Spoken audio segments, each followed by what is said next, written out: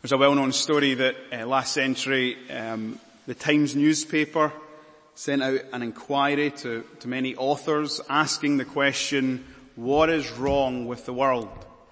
They asked the great, they asked the wise, and they got many replies that they published in their paper. And everybody wanted to parse out what's wrong with the world. Poverty, sickness, disease, natural disasters, politicians.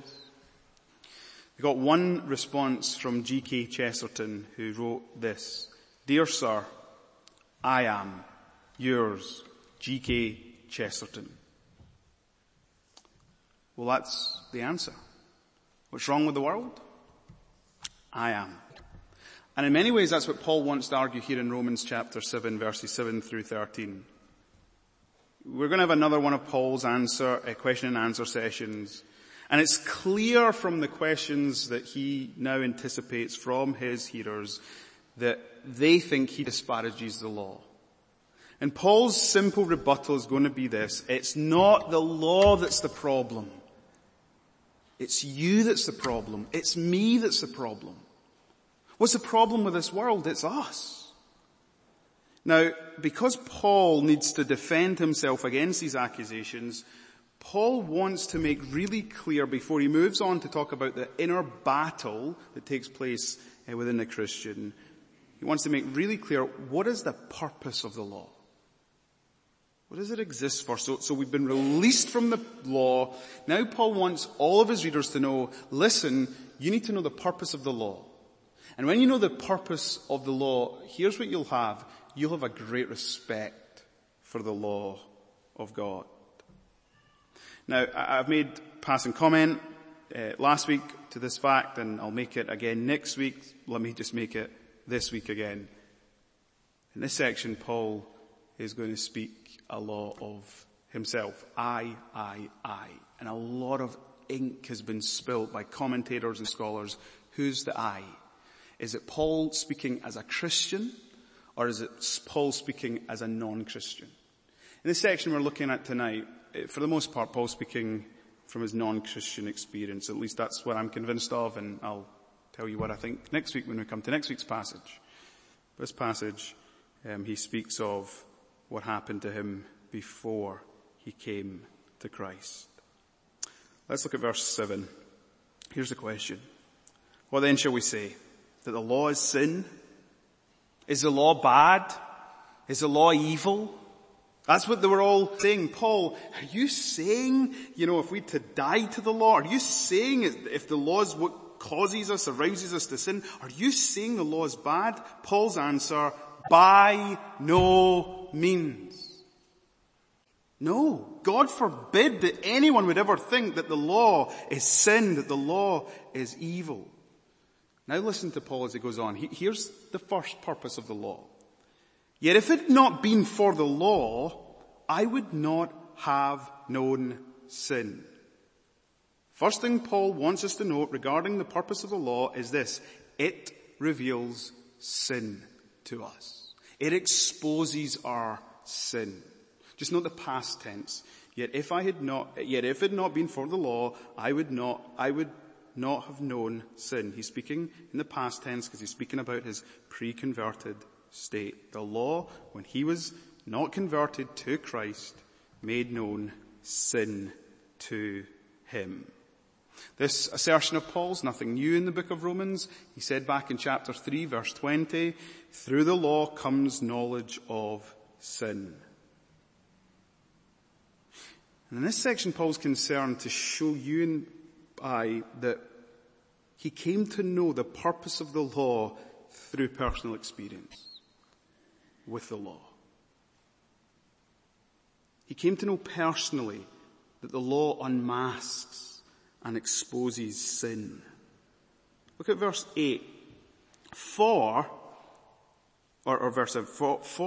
I would not have known what it is to covet if the law had not said, you shall not covet.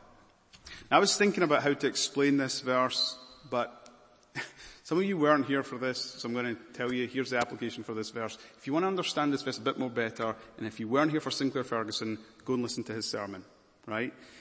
If you remember Sinclair Ferguson, if you were here, his sermon was a thesis saying this.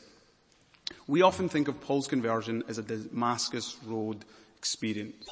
But actually, if you look at the evidence that's presented to us in the New Testament, there's all these little hints all over the place that suggest to us that Paul actually came to know the Lord after a series of things took place in his life, and they centered on one particular individual, Stephen. And what happened was when Paul met Stephen and interacted with Stephen, something inside of him was awakened. And it was a sin of covetousness.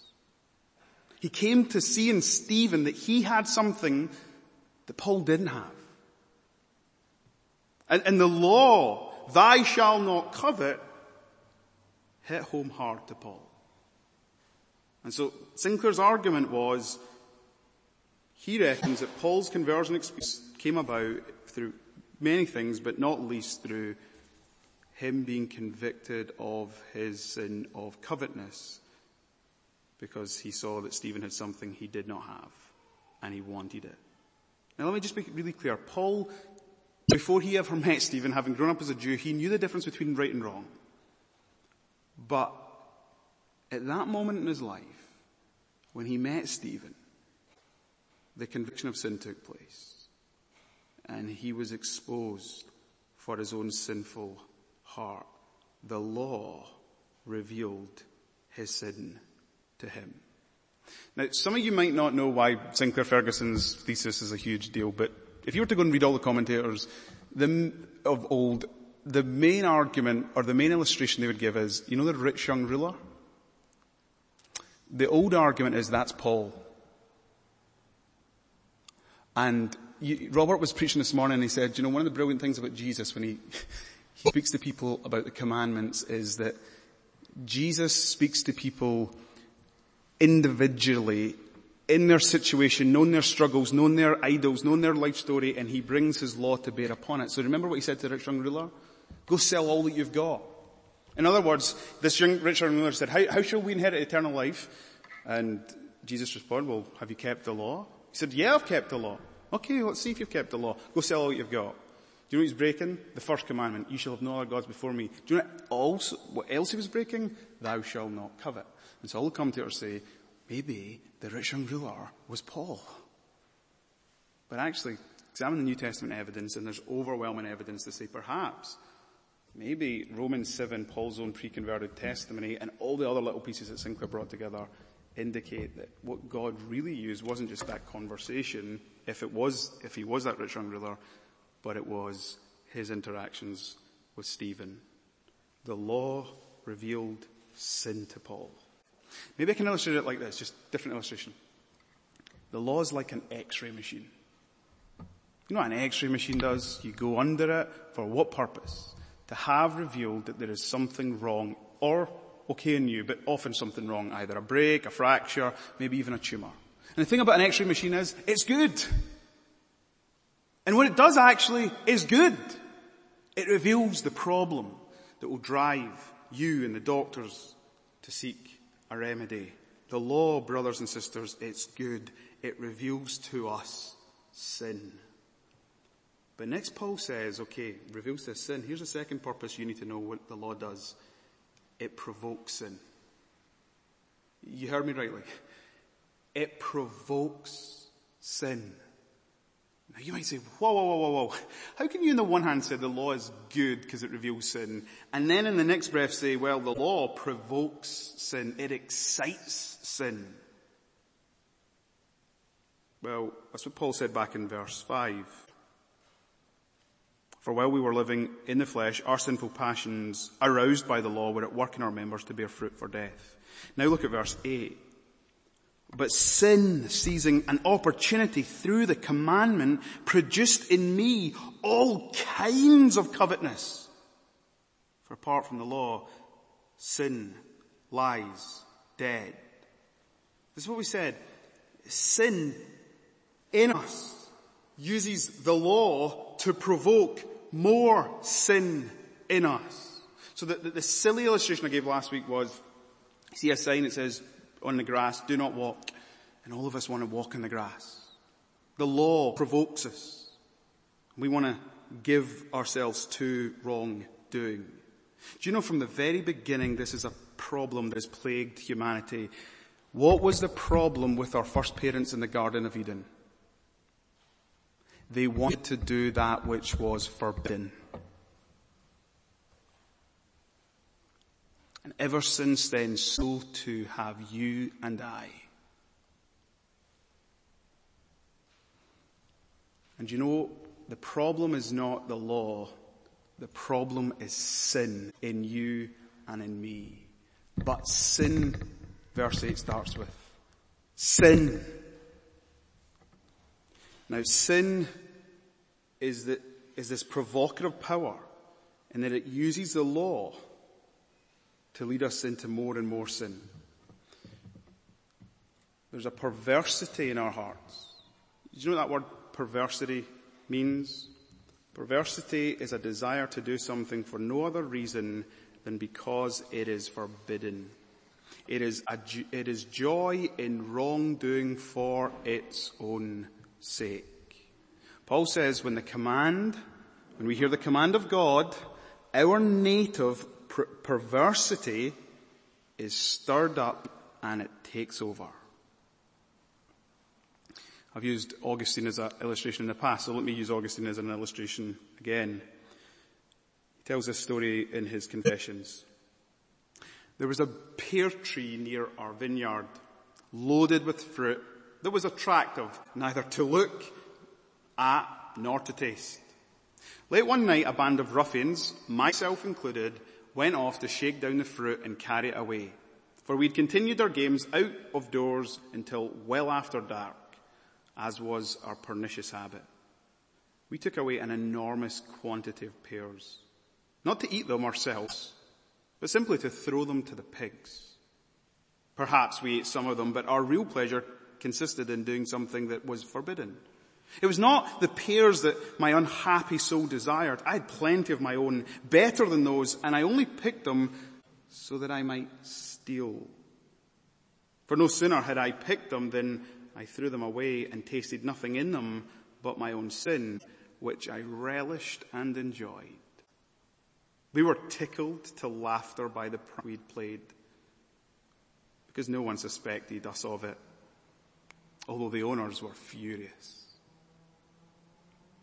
Now, what is fascinating is that when Augustine recalls the story from when he was young and when he stole pears from this vineyard that was next to him, he actually goes on in his Confessions to take it a bit further, to explain the sin that is underneath the sin.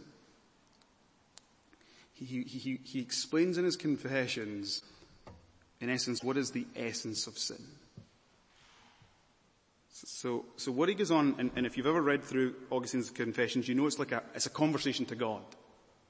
So this is what he says back to God. In a perverse way, all men want to imitate you, God.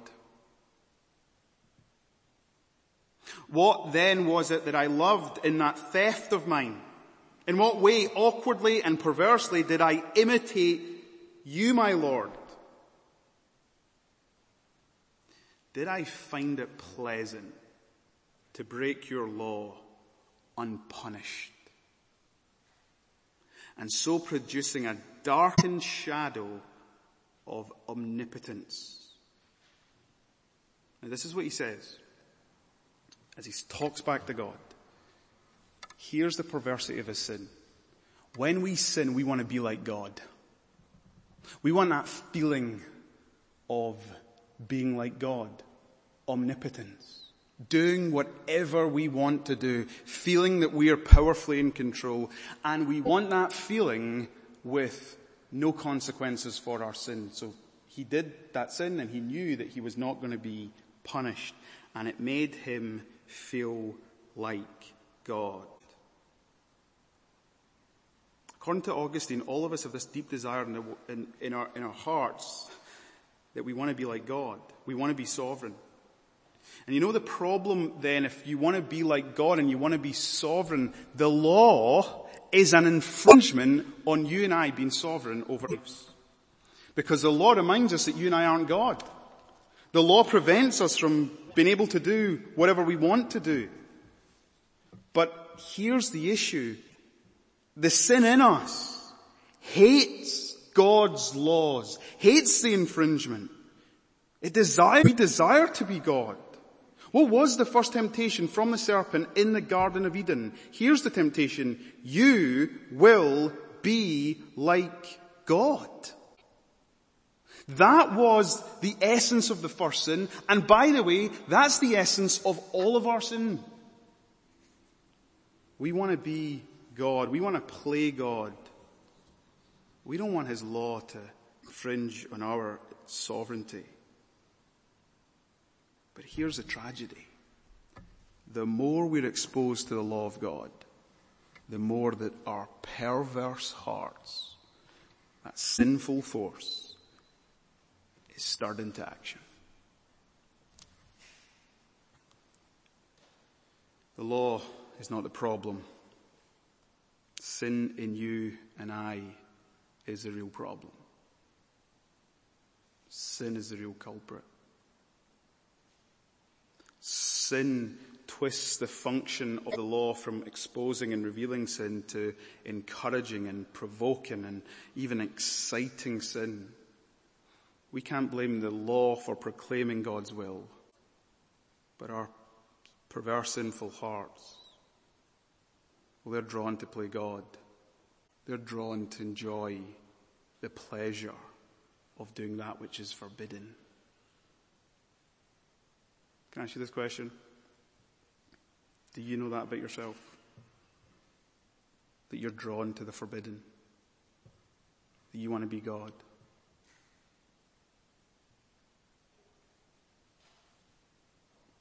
Do you understand your own sin? Do you understand how perverse your heart is? It'll take the good law of God and it will use it so that your sinful passions will be aroused.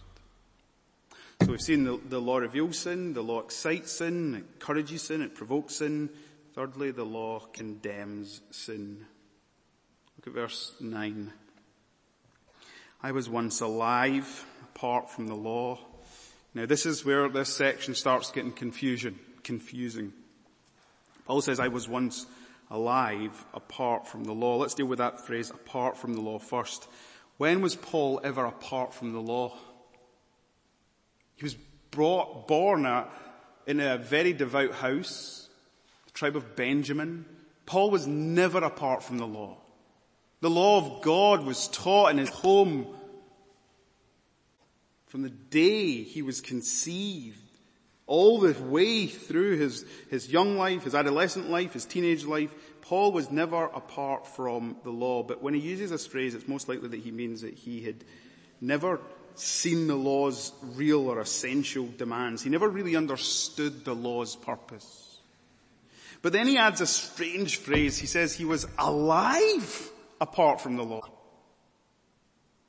And I've said Paul is speaking about his pre-converted state. So how can you be alive apart from the law? Well, if you follow the logic that I'm taking, that Paul's arguing in his pre-converted state, I think this is referring to Paul's own self-perception. He felt that he was spiritually alive. He felt that he was pleasing to God. He felt that he was satisfying God. He's telling us that his perception was one of being alive due to his ignorance of what the law really asked for. And so then he says this, verse 9, I was once alive apart from the law. But when the commandment came, sin came alive. And I died. When the commandment came, that phrase there is, when the law came and accomplished its purpose in my life, it exposed my sin. I came under conviction of sin. He goes from being alive to dead. It's kind of the inversion of the way that we speak about conversion. He's saying, I thought I was alive, but I actually came because of the law to discover that I was spiritually speaking dead. lost, hopeless. All of us here tonight who are Christians, we've all had this experience where we came to the place where the law of God made us feel the weight of our sin. We might have thought, spiritually speaking, we're okay. We're better than most. But when the law comes, it reveals, no. You are worse than you've ever dared to give consideration of. So Paul says, listen, this is what the law did in me. It came to me and it showed me that I was condemned. The very commandment, verse 10, that promised life proved death to me. Now then in verse 11 he repeats what he said back in verse 8. For sin, seizing an opportunity through the commandment, deceived me, and through it killed me. And it's because Paul says a statement so soon after, it gets a bit confusing in the law.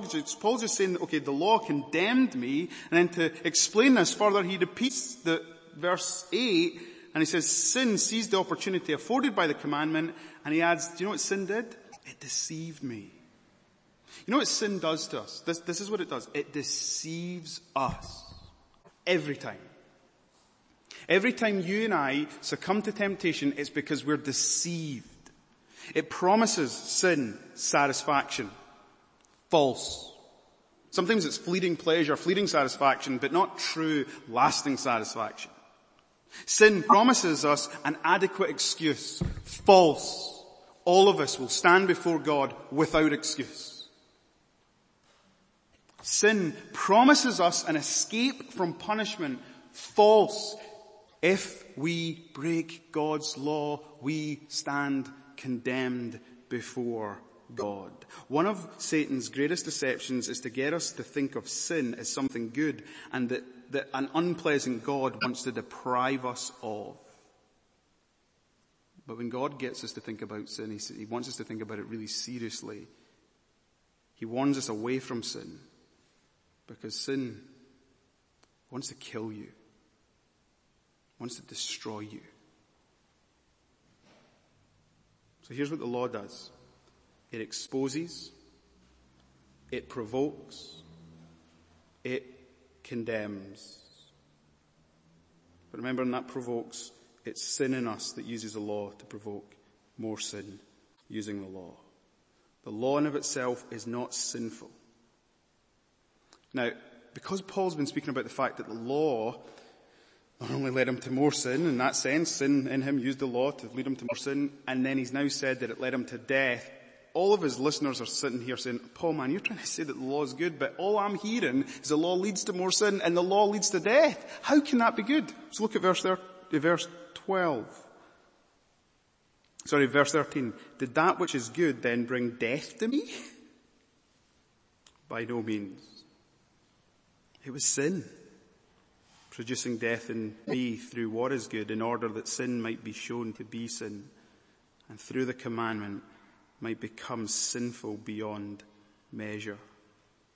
Just so we can be really clear, right? Verse 7, Paul says, is sin bad? That's the question.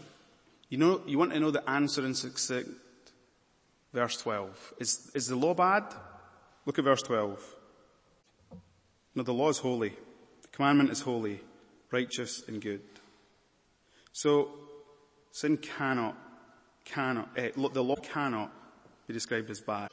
But is the law responsible for our death? Paul says, by no means. It was sin. When you understand sin, you understand it's sin that's responsible for death in me. But you know what your sinful heart does? It wants to blame the law for death.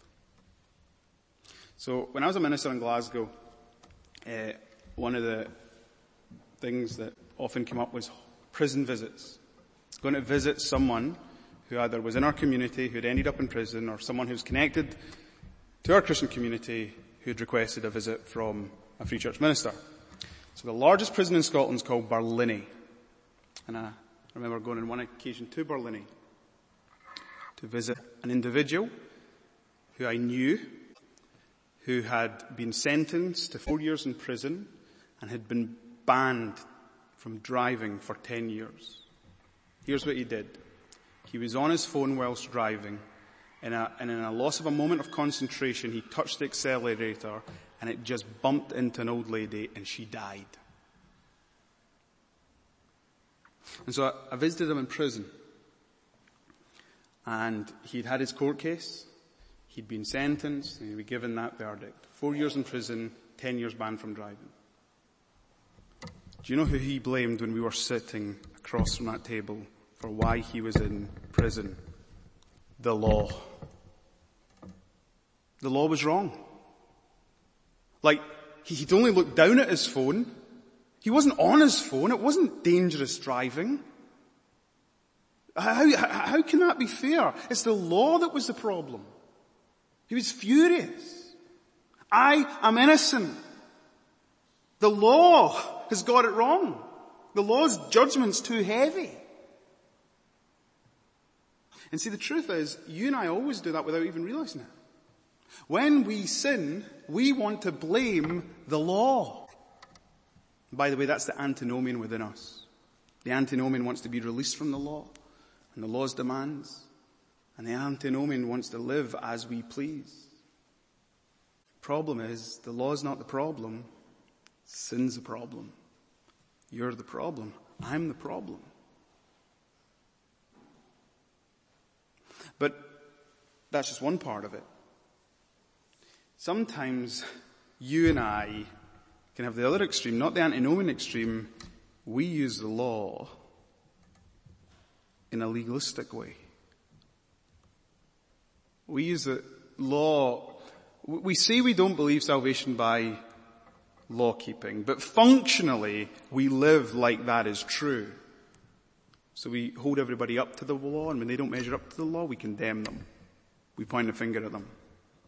And when we are not keeping up to the law, when we know that we're sinning in private and nobody else knows about it, our assurance is shot through, or we feel guilty, we go through this cycle, we confess our sin, we try and make it up to God, say, God, I'll never do it again, I'll keep your law, and then we do it again, and we feel a lack of assurance and a lack of love, and it's all because we view the law wrong.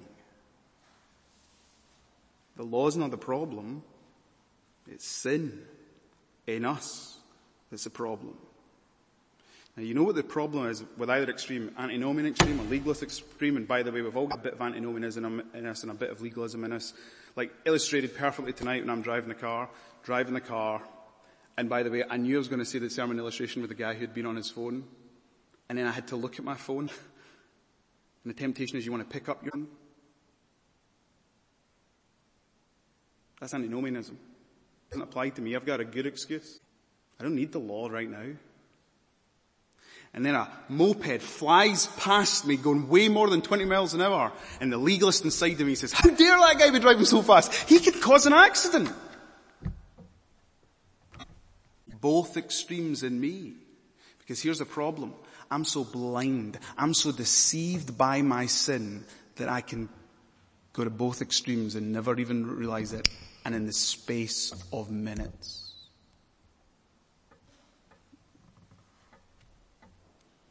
When Paul writes in verse 13, does the law bring death to me? He says, no, it was the sin producing death in me through that which is good. The law, right, it had to condemn us. It has to give a penalty. It has to give a punishment. That is the good thing. And so it has to produce death in us. But do you know the purpose of the law doing that? It's because it's trying to show us that sin might be shown as sin, meaning we need to see the seriousness of sin. And the biggest problem Paul understands with the people who he's writing to, and you and I who are reading this today, is we never grasp the seriousness of our sin. We are so often self-deceived. The law's to blame. Everybody else is to blame. For Adam, Eve's to blame. For Eve, the serpent's to blame. No, they were to blame. Their sin was to blame. Every time you sin, it's you that's to blame. And we want to blame other things, and Paul says, no. Your problem is you don't understand the seriousness of your sin. Now here's the incredible thing. Only a holy God could do. His commandment comes to us, and it exposes our sin. And we feel the weight of it, and the gravity of it, and the seriousness of it. And we need a remedy. And so we run to a Saviour who's mighty to save sinners. Who takes sinners who've got perverse hearts that want to play at being God. Who would want to dethrone him in the 1 minute while saying, I praise him and exalt him who is seated upon the throne. And the same law that condemns us, he takes the penalty and the punishment of the law and its curse. When you grasp the sinfulness of sin, it helps you grasp the wonder of his love and grace.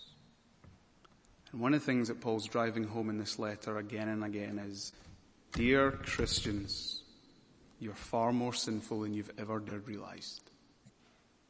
But when you grasp the seriousness of your sin, and you grasp what Jesus has done, you are far more loved than you've ever dared believe. Who else could love us like he loves us? Only a holy God. Paul's going to come on in the next chapter. He's now said, okay, guys, verses 1 to 6, you're released from the law. Verses 7 to 13, guys, you and I, we need a deep respect from the law. And then the next verses we'll look at next Sunday, he's going to say, now, let me explain to you what is your relationship to the law. But what you're going to have to understand is your relationship is a battle. Because sin will do everything it can, even for you who is a Christian. Paul starts speaking in the present tense, and you don't want to do that which is good, that which the law commands. The good that you should do, you do not do. And that which you should not do, you end up doing. And that's the battle of sin. Sin in the law. Let's pray.